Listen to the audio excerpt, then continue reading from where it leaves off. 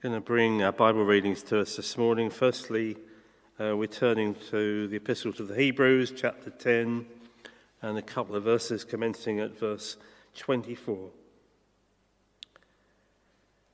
And let us consider how we may spur one another on toward love and good deeds. Let us not give up meeting together as some are in the habit of doing, but let us encourage one another, and all the more as you see the day approaching.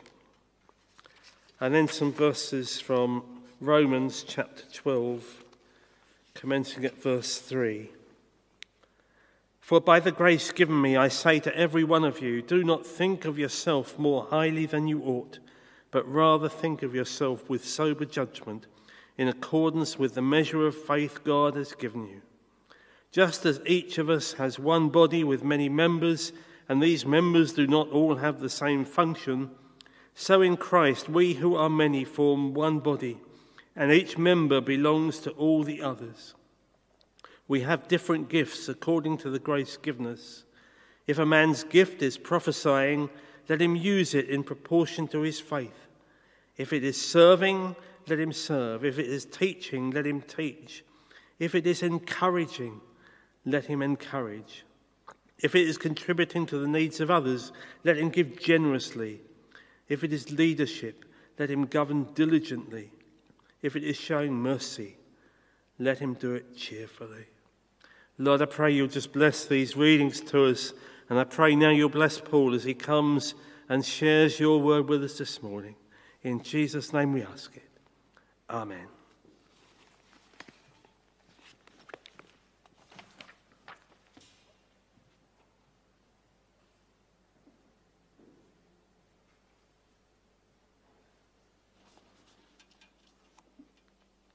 Well, good morning to you all. Thank you for inviting me into your home today. My thanks go to Paul and to Phil and Elaine at the back, who are twiddling all the knobs and doing a fantastic job. Have you ever wondered how many words we speak each day? Now, I can't vouch for the veracity of these figures, but it's reckoned that on average, a woman speaks about 20,000 words every day, while men only speak 7,000 words. Someone has suggested that the difference is because women have to repeat things for men at least twice. Now, the Bible has got much to say about the tongue, about words, and the power of words. Here are 4 verses from the book of Proverbs. The tongue has the power of life and death. Anxiety weighs down the heart, but a kind word cheers it up. The soothing tongue is a tree of life. Gracious words are sweet to the soul and healing to the bones. We can use our words to build people up or to tear them down, to criticize people or to encourage them. Words can soothe, but they can also sting. We continue in our series, Holding Firmly to the Faith. We're looking at the book of Hebrews and those letter statements. The purpose of this book is to encourage believers from a Jewish background to persevere in a time of persecution. And today our theme is, let us encourage one another. I've already mentioned that negative criticism wounds. John Ruskin once described a painting by Constable as the mere blundering of a clever peasant's unkind words. But I guess all of us have been stung by words, sometimes perhaps many years ago. Maybe words from parents, maybe words from an employer, maybe even words from another believer. For some of you, those wounds still hurt. Maybe today is the day when you can pray for forgiveness for that person, and in so doing, be released yourself. Many years ago, perhaps in the early days when I was preaching, I remember standing at the door after I preached a message, shaking hands with people, and you get those comments, well, thank you for your message today, etc., etc. And then this guy came up to me, shook me by the hand, and said that was quite a good message. In fact, I couldn't find anything wrong with it. That hurt at the time, but I can laugh about it now. So we're to encourage one another. 1 Thessalonians 5 verse 11. Encourage one another and build each other up. Encouragement is oxygen to the soul. Mark Twain said, I can live on one good and sincere compliment for 2 months. You know what it's like when somebody encourages you and builds you up. Almost feel as if you can walk on air. But don't wait for someone to encourage you. Take the initiative. That word encourage is the Greek word parakaleo. It means to come alongside, to strengthen, and to comfort. And people need comfort, they need strengthening when facing different challenging circumstances. Maybe it's being made redundant or not getting that job you interviewed for. Maybe facing an operation or recovering from one. Maybe going through a time of depression or experiencing a time of grief. I think it's important to identify that authentic encouragement isn't just about patting someone on the head or putting an arm around their shoulder. The Apostle Paul encourages us to speak truth in love. Now, it's relatively easy to speak truth into another person's life, but it's important that our words come from a heart of love. Authentic encouragement moves people on. It moves them on towards spiritual growth and maturity. Sometimes we may need to focus on areas where a person is failing in their personal life. And our words might include words of rebuke or correction. But our motive must always be one of love. We are to encourage one another. We're to spur one another on. Let us consider how we may spur one another on towards love and good deeds, not giving up meeting together as some are in the habit of doing, but encouraging one another. Well, obviously we can't meet together in this church building as we would normally do, but the day is coming when we will be able to gather together in this building. That word spur, it literally means to stir up, to provoke, to move people in a given direction. Verbal encouragement includes the idea of one person joining another person on a journey, so that their encouraging words enable the one who's been encouraged to press on despite obstacles. So our responsibility as God's children is to stimulate one another to love and to express that love in good deeds. I'd like to take time to look at a practical example of encouragement. I could have used Barnabas, but Beth Powney actually mentioned Barnabas in a message a few weeks ago. So I tracked back to the Old Testament, and I just want to look briefly at that beautiful friendship between David and Jonathan. We read in 1 Samuel 18 that their souls were knit together. In the Niv, it says, Jonathan became one in spirit with David, and he loved him as himself. There was nothing untoward about that relationship. It's possible for two men to love one another without any hints of sexual immorality. So let's look at the context. In 1 Samuel 10, Israel demanded a king. They wanted to be like all the other nations who had kings. And Samuel anoints Saul as king. And then in 1 Samuel 12, Samuel begins to bow out. He's old and he's grey. I think I know a little bit about how he felt. He warns the people that having a king will be costly.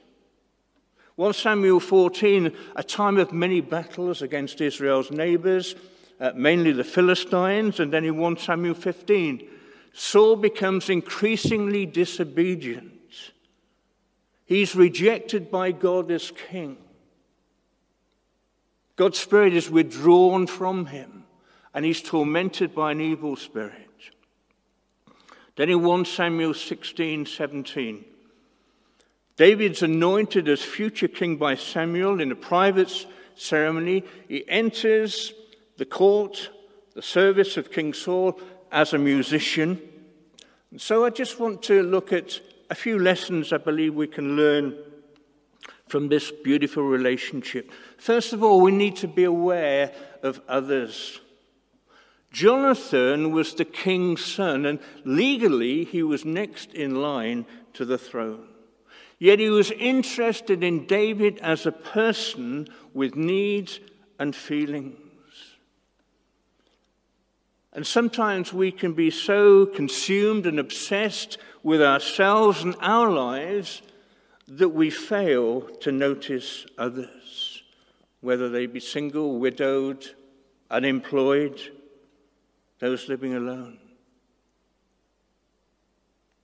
Sometimes I can be so obsessed with my own thoughts, my own life. It's a selfishness. It's actually a sin. Dale Carnegie said you can make more friends in 2 months by being really interested in other people than you can ever in 2 years by trying to get people interested in you. That's just another way of saying that the best way to make a friend is to be one. Jonathan was no fair weather friend. He remained loyal even when the going got tough. And boy, did it get tough.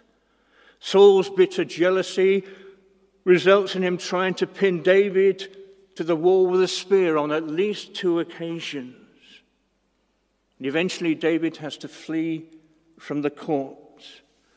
He becomes a fugitive on the run from Saul, and his armies move from place to place in an attempt to avoid his pursuers. But how does Jonathan respond? How should we respond to a friend in need? Well, we need to take the initiative. I've mentioned this earlier. We read that Saul's son Jonathan sought out David at Horesh. Jonathan took the initiative. He knew his friend was in dire straits, and he wanted to go and encourage him. He tracked David down in the desert. That took determination. It took courage. It took energy. It took effort. No mobile phones in those days. Hi, David, where are you? I'll be with you in a couple of hours. Jonathan took the initiative. No, my friends, sometimes we're afraid to go because we wonder what sort of reception we're going to receive. Jonathan took the initiative. Then we need to be bringers of hope. Jonathan says to David, "My father will not lay a hand on you. You will be king over Israel, and I will be second to you." Jonathan encouraged David to see that the situation wasn't totally hopeless. There was light at the end of the tunnel. He reminded David of God's plans and purposes for him. He gave David hope. We have a God of hope, a God who wants to encourage us that the situation we're facing is not hopeless if we trust in him and walk with him. And then,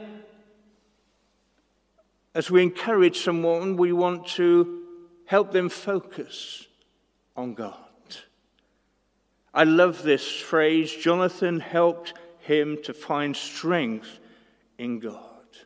Jonathan is used to lift David's eyes away from the problem and back onto God. Sometimes when we're seeking to encourage someone, it will be appropriate to use scriptures. And our backing for that is this, for what Paul says in Romans 15, for everything that was written in the past was written to teach us, so that through the endurance taught in the scriptures and the encouragement they provide, we might have hope. We can all be used in this way. I wonder if there's someone that you can be a Jonathan to today. I wonder if there's someone that you can get alongside this week and encourage. Often we ask people, how are you? Or how's it going? And people respond, well, I'm fine. But sometimes we need to probe a little deeper. How's it really going? Is there some way in which I can help you? Is there something I can pray for? And during these times of COVID restriction, it's good to pray with people on the phone. Well, remember a few years ago when I said to someone on the phone, can I pray with you? And they weren't quite sure that that was spiritual. But use the opportunity to pray with people on the phone. As I was preparing this message, I remembered a phrase that Ian Charles used in a message a few weeks ago. It was a telling statement. He said, and I may be paraphrasing, but he said, the Christian faith doesn't have to be spectacular in order to be genuine. The Christian faith doesn't have to be spectacular in order to be genuine. And that comment struck a positive chord in my spirit. It's lingered with me ever since. Now, as believers, it's important that we need the power of the Holy Spirit. But you know, sometimes we can think that God only turns up in a spectacular. But he can turn up in an apparently insignificant encounter, as we can see from Elijah's experience.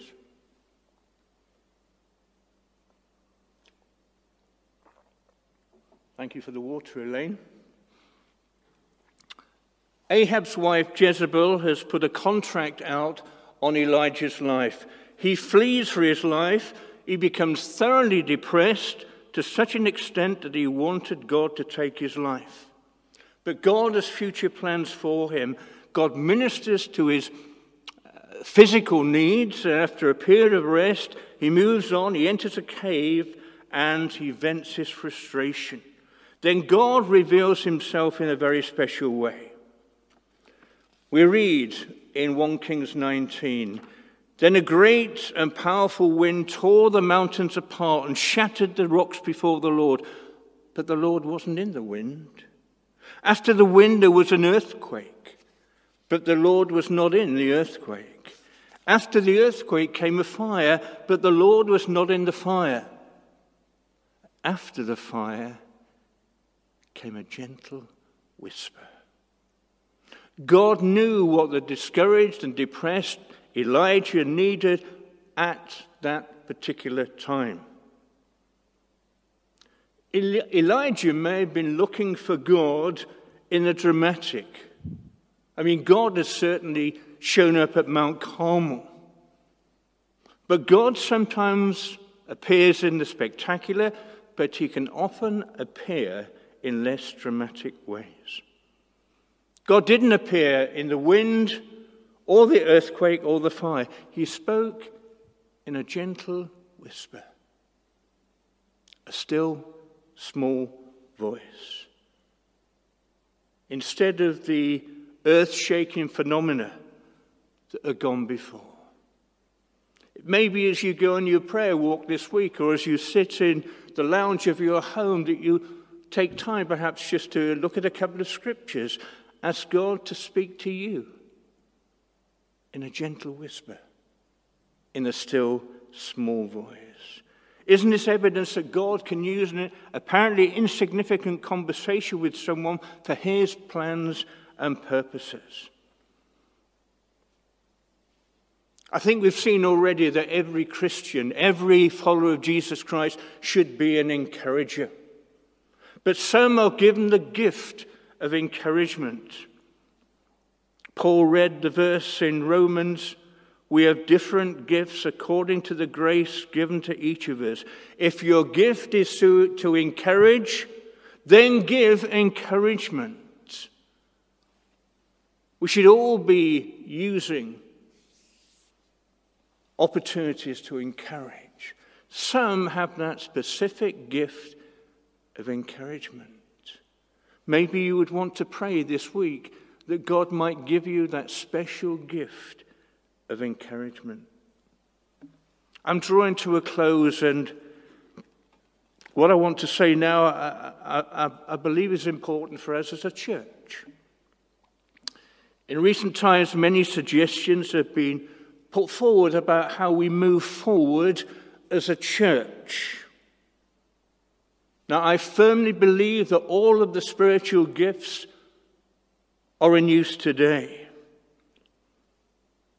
But do you know the one thing that is more important than spiritual gifts? It is love. If we haven't got love in our hearts, then even spiritual gifts are pointless, futile, they're useless. In a lovely chapter in 1 Corinthians 13, Paul says, "And now these three remain, faith, hope, and love. And the greatest of these is love." Love for God and his word. Love for other believers and a love for non-believers.